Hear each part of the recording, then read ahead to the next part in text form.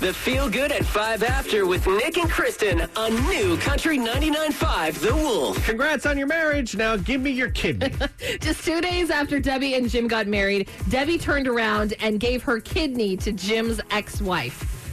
Wow. All the people right now that are divorced, think about if you would do that. Would you give a body part to your ex's new spouse? Possibly. Well, Debbie and Jim's ex, Melina, weren't particularly close, but it wasn't like a nasty relationship either. They didn't hate each other. But she suffered from kidney disease for a while, and without a transplant, like, the prognosis wasn't good. Yeah. And so her brother got tested. He wasn't a match. And so Debbie was like, well, why don't I just get tested? Turns out, perfect match, right? That's where you messed up, Debbie.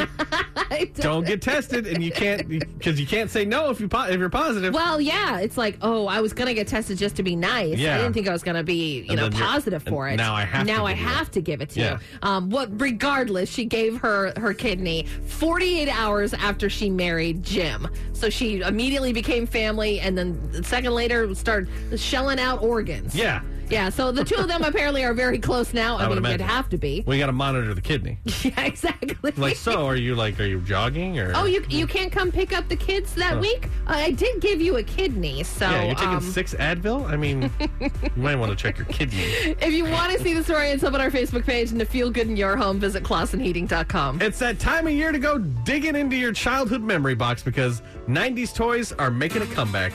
We'll tell us what you're holding on to that's going to be worth money someday, coming up at 7:20 on The Wolf.